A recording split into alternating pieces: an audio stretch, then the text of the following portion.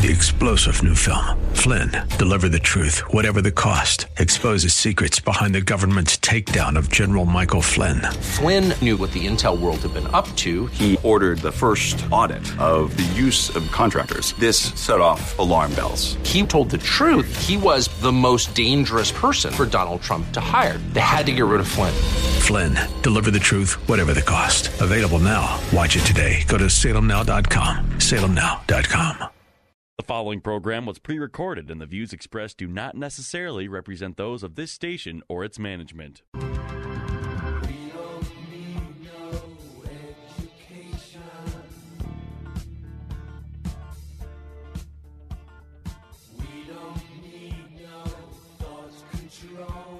Get ready to take notes because school is now in session. Tackling the biggest issues in education, this is Education America.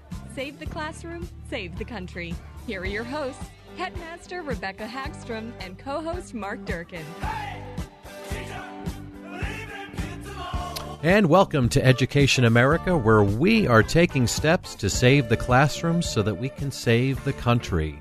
Come along with us. K-12 education is the playing field, and as the 16th President Abraham Lincoln succinctly stated, he said, quote, "The philosophy of the schoolroom in one generation will be the philosophy of government in the next." Well, I want to turn to our co-host and founder, of Liberty Classical Academy, Rebecca Hagstrom, where tonight we want to share the Liberty Classical Academy story, a tried and true classical Christian education program that is guaranteeing a quality education for K-12 students. Hello, Rebecca. Hello, Mark. It's always nice to be together. Yes, it is. Another Saturday night. The weather has finally warmed up. I think we've finally turned the corner. Yes. Let's enjoy it as much as we can, right? But we want to go back here just for a second and talk about some of the initial discussions we were having as we relaunched the program a couple of weeks ago. You had shared with our listeners the issues that you saw emerging in education both locally and nationally. In fact, these issues were frustrating. I mean, they were frustrating your family as it affected their view of school. And as someone who's raised to place high priority on a quality education, these issues, they moved your heart to start Liberty Classical Christian K-12 school.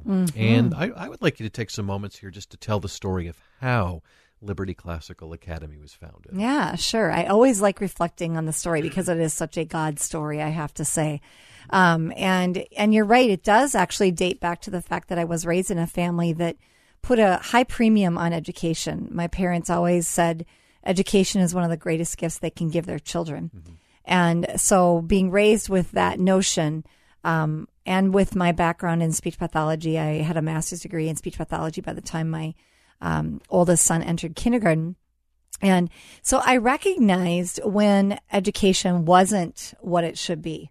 And although we were in a very good public school district and we were very supportive, I'm still supportive of public schools, but we just assumed our kids would go through public schools. But what we found, unfortunately, is that our son was just not being academically challenged. And by the time he reached third grade, we could see it wasn't going to change. And no matter how many conversations we had with the principal or with teachers, it just wasn't apparently going to change. So we ended up sending him to a college preparatory, a K-12 college preparatory school that was completely secular in nature. Again, we weren't looking for faith at that point. We were just completely wanting some challenging academics for our son.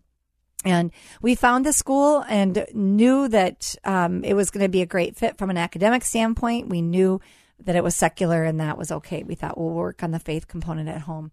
But then after being there for a period of time, and actually we ended up spending 9 years at that school, all of our children attended there for one period of time or another.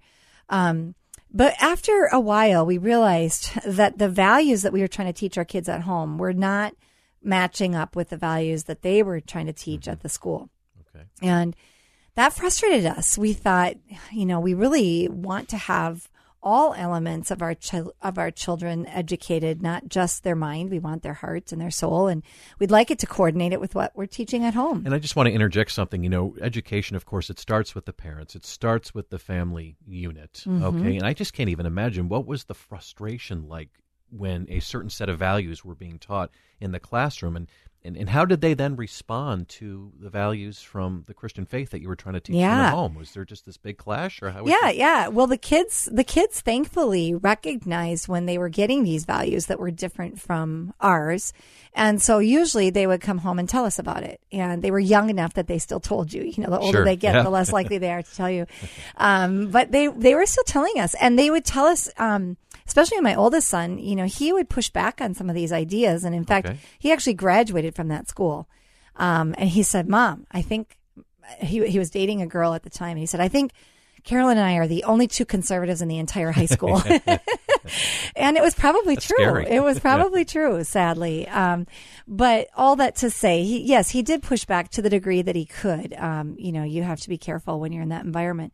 But even some of the math, the way they taught math in the lower school to my second son, I was surprised at how early this school was kind of advanced ahead of what the public schools were doing, in that they were already subscribing to the Gay Straight Alliance, at a very, this was probably back in what I guess it would have been 2000, 3, 4, something like that. So long before, or maybe 2005, long before the public schools were really approaching that issue.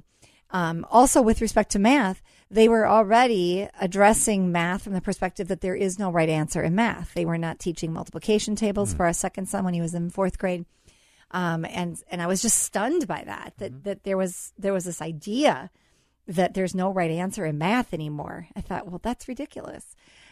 So we saw this happening in the schools. Our kids recognized it too. And so or in our schools. So we decided to start looking at Christian schools, thinking, well, maybe that's where we need to be. But then when we visited the Christian schools, we found the ones that we visited they were just not nearly as academically challenging as what we had grown accustomed to. Mm-hmm. And we thought, gosh, as Christians, we should be putting out some of the best educated kids in the nation. That's how we earn our voice in the culture. So we ended up staying at that secular college prep program. And about a year later, I found an ad for a classical and Christian school in Rochester, Minnesota called Schaefer Academy. And I read the synopsis of the school, and I could tell that they were exactly what we were looking for. I had never heard of classical at that point. So I called the school and said, hey, do you have any schools up in the Twin Cities that are like this school? And she said, none that we know of, but the school was founded by 6 families, and you can do it too. So that was really the impetus, and that was in 1999, I think it was, that I had first heard about that. So when I say 2000, did I say 2005? I actually mean 1993 and 1995 when we were at that school, and they were already promoting those visions for social change as well as math curriculum. So I was off by a decade there. Sorry about that. All right. So yes, it was 1999 then by the time we discovered classical Christian education. And then we found some like-minded people, and obviously it was a lot of work, but we ended up opening the school in the fall of 2003 with 28 kids in grades K through 8. We had all combined classes and almost an entirely volunteer staff, but they were all qualified. That was one of my big things from the beginning. I said, this is a school of excellence. And so we will only put teachers in front of students teaching subjects that they are qualified to teach. Right. And that's a pretty big leap for 28 families, too, when there's this new experiment that's taking place for, it was. Getting to a whole new way of doing education, or at least revisiting back how it used to be. It was amazing, though. We knew within a month how special that school was.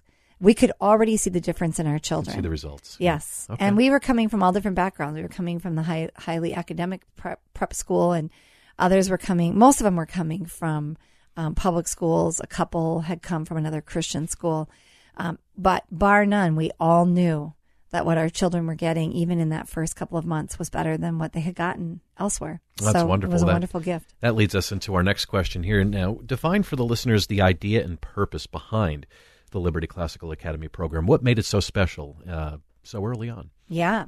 Well, as a speech pathologist, I have a deep understanding of of cognitive development.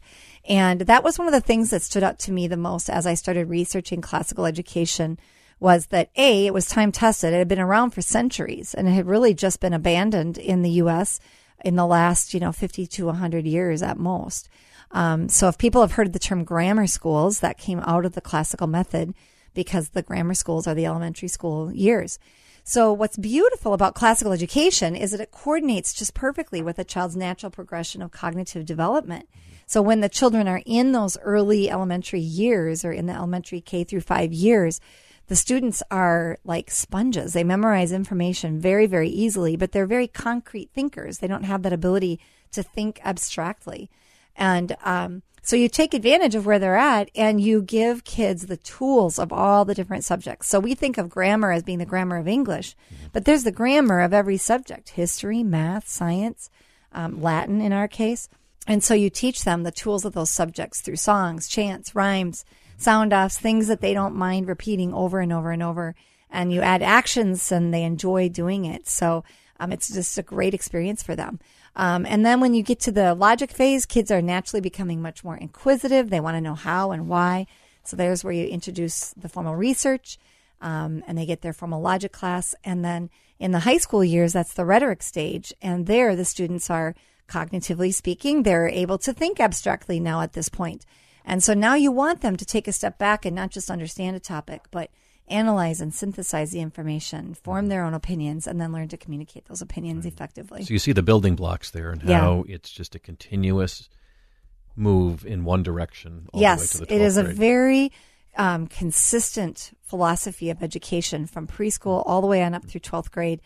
And it builds wisdom. You know, that's the goal of a classical education. It's not just to pass on knowledge. Sure. It is to create wise, deep thinking individuals who are prepared to be excellent citizens, regardless of what career path they may go into or what level of college they go to. They're prepared for every level of college, and then they're prepared for life beyond. Absolutely. Well, we're going to delve a little deeper here into what all of this looks like. Let's just kind of shift our attention a little bit on what the school's view is of what the education looks like.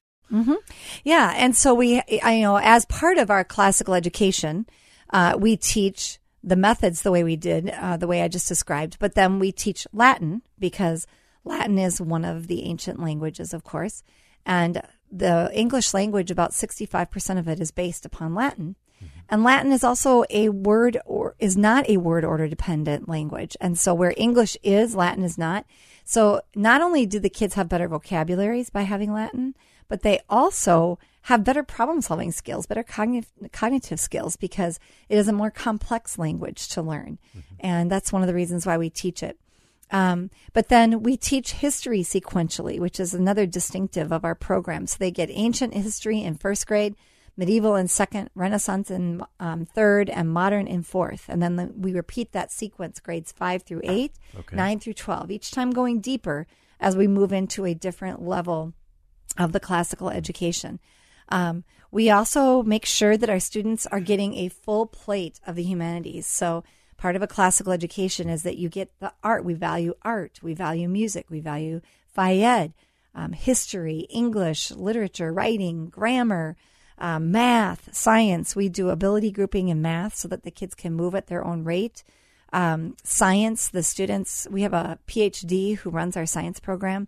And so the students can take advanced biology, chemistry, physics in high school, and then they can take a college level chemistry class their senior year of high school if they would like.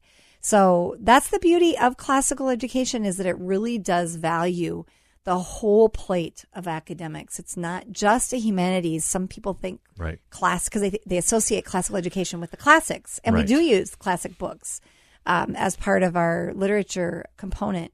And of course, in our history, we use original documents. So we don't end up with revisionist history in a classical education. So important to discern. So especially these days.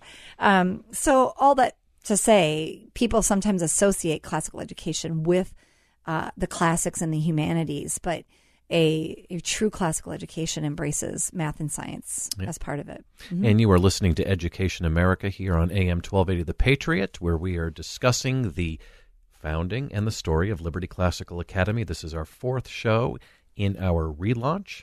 And we've been talking a little bit about the different stages and why they're so important. Liberty Classical Academy is also a classical Christian school. And so how do you incorporate the Christian worldview within a classical education? Mm-hmm. And that is so important to us, and especially today. Back when we started the school, nearly 20 years ago, as I said, we could see the difference in the values. But now the trajectory of those differences has only grown wider and wider and wider. This gap between what we believe is important at Liberty Classical Academy and what we're seeing in the culture today. So our students don't just get Bible tacked on as a Bible class, although they do get Bible classes. It's not just tacked on as a chapel or prayer. And this is where, again, the classical education is so important. We integrate it into every subject matter. Mm-hmm. So when the students are studying math, there's discussion about order and how God is a God of order, and that 2 + 2 is indeed always 4. Unlike what the math programs are teaching today, where they have so many different answers, they kind of want to teach kids that there is no right answer in math anymore. Just like I said, the teacher told and right me answers are deemed as school. Racist, right? Yeah, these days, yes. And showing your work is deemed racist right now. Right. So anyway, integrating that into math, we talk about order. With science, we talk about, again, order, God's unchanging nature, the beauty of his creation, the complexity of God's creation, the complexity of a cell even. With English and with history, we're talking about it more from the perspective of people and events and God's hand across events of history. Studying literature, we're looking at how does this particular author approach her topic. Mrs. Struck, our high school English teacher, talks a lot about how Mary Shelley was from a secular family, and how when she wrote Frankenstein, her basis for this book is that he was born good, that he was a created being that was born good, that was corrupted by society. And that reflects a secular humanist perspective versus other books, Pilgrim's Progress, obviously, that was written from a pure Christian perspective. And so they can talk about not just the authors, but then also within the context of literature, the characters themselves and how do they approach life, and recognizing different worldviews in those characters. We also do teach the various Bible classes. One of the things that we believe at Liberty is that it's important for students to understand what they believe and why about the Christian faith. Yes. So we think it's important to expose them to other worldviews other than the Christian worldview, and also other world religions other than Christianity. So they are exposed to Islam and Hinduism, Buddhism, yes, all of those, Judaism, all of these different world religions, and they are taught to understand the key differences between those religions, and then also looking at various worldviews. What is the secular humanistic worldview? What is a postmodern worldview? How does that relate to the Christian worldview? And so, again, the goal being that they would understand what they believe and why, and that they would own their faith, their Absolutely. Christian faith, by the time they graduate. Absolutely. We've talked a little bit here tonight just about the 3 stages of classical education. Again, we've talked about grammar, we've talked about logic and rhetoric. Let's delve a little deeper into the grammar stage. You did allude to the fact that this isn't just talking about English or, diagramming sentences. It goes much deeper than that. Why is it so important in the education of a young child? Mm-hmm. Well, it goes back to Piaget's theory of cognitive development, which talks about how kids learn at various stages in life. And again, the reason why the grammar stage is so important, and I think it's rather interesting because one of the things we're seeing in our culture is that grammar stage is in some ways getting forgotten in the name of trying to develop critical thinking skills. This is something that we've been hearing across the culture from all different sources, especially college professors, but even business leaders saying kids don't know how to write well. They have poor vocabulary. They don't know how to think critically about topics. And so the general education establishment's answer to that has been to try to bring those skills down into younger and younger years, to the point where in lower school now for 20 years, we've had inventive spelling because, we want to make sure that the kids learn to write and that they love writing. What's inventive spelling? Inventive spelling is where you tell the kids not to worry about how words are spelled and just write it out the way it sounds. Oh, okay. And you'll see this in a lot of schools, both public and private. It's very common. because the idea is, well, we want kids to love writing, right? And of course we want kids to love writing. But what happens in that case is, they might write a fun little story and they're going to make a book, and isn't that cute? But if it's being done at the expense of not teaching kids spelling rules, phonics rules, right. What is a topic sentence? What is, what are punctuation marks? Which sadly, the more time you spend on just letting kids write for fun, the less time there is left in that English period to make sure that the kids are learning the basic tools. Remember, I talked about grammar stage being teaching the tools of each subject. Okay. So it's really important at the grammar stage to teach kids the basics of each of the subject areas so that they really are prepared then for the next levels. They can't form their opinions in lower school, and yet you see a lot of that in our education as well. Asking 4th and 5th graders, what do you think about... actually, one of our founders, Lisa Trelevin, her son had been asked to talk about the Israeli-Palestinian conflict and what his opinion was on it when he was only in 6th grade. And that is not a grammar stage or even a logic stage activity. That is a rhetoric stage activity. Right. You have to know the grammar of what is that conflict to begin with. And then have to fully understand how it came about before you can really have an opinion on it that's worthwhile. Right. And just going backwards a little bit to the spelling aspect of things, it almost erases, okay, this is truth and this is not in regards to how a word is spelled. That's a good point. It's all about sounds, but then sounds can become subjective as well, too, especially if people are trying to take part in this education from different backgrounds or cultures. And I could see where that would be quite the mess. Mm-hmm. Absolutely. It is. Let's go to logic stage now. Yeah. What does that serve in a classical Christian education? Well, again, this part of the program is probably a little bit more understandable to common, people who are familiar with just traditional education in America, because the focus of the stage is understanding. So we introduced the formal research at the 6th grade level. Like I said, they write their first formal research paper in 6th grade. They have to do it on a historical topic so that they are integrating, again, the English and the history.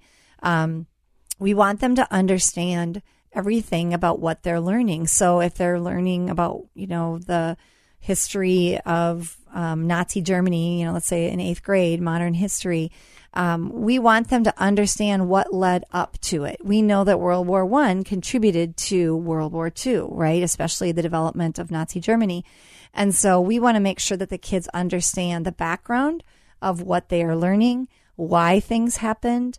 We do introduce some debate in the middle school, especially in 8th grade. That's when they get their formal logic class.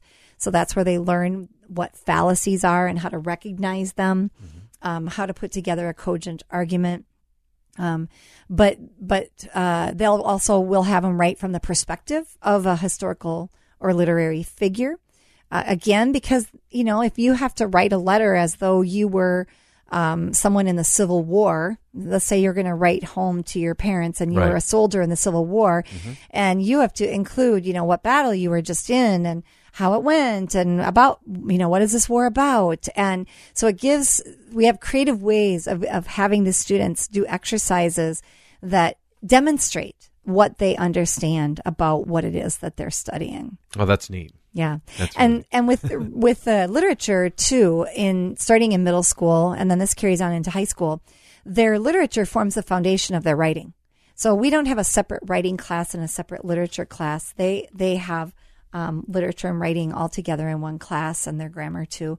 And so it gives the teachers the opportunity then to have the students write using various types of writing methods on whatever literature piece that they are reading, which then ties to whatever historical time period that they are studying.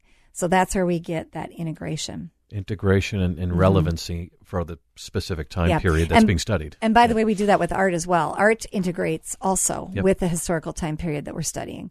And she also integrates Christian worldview in. So it's pretty amazing.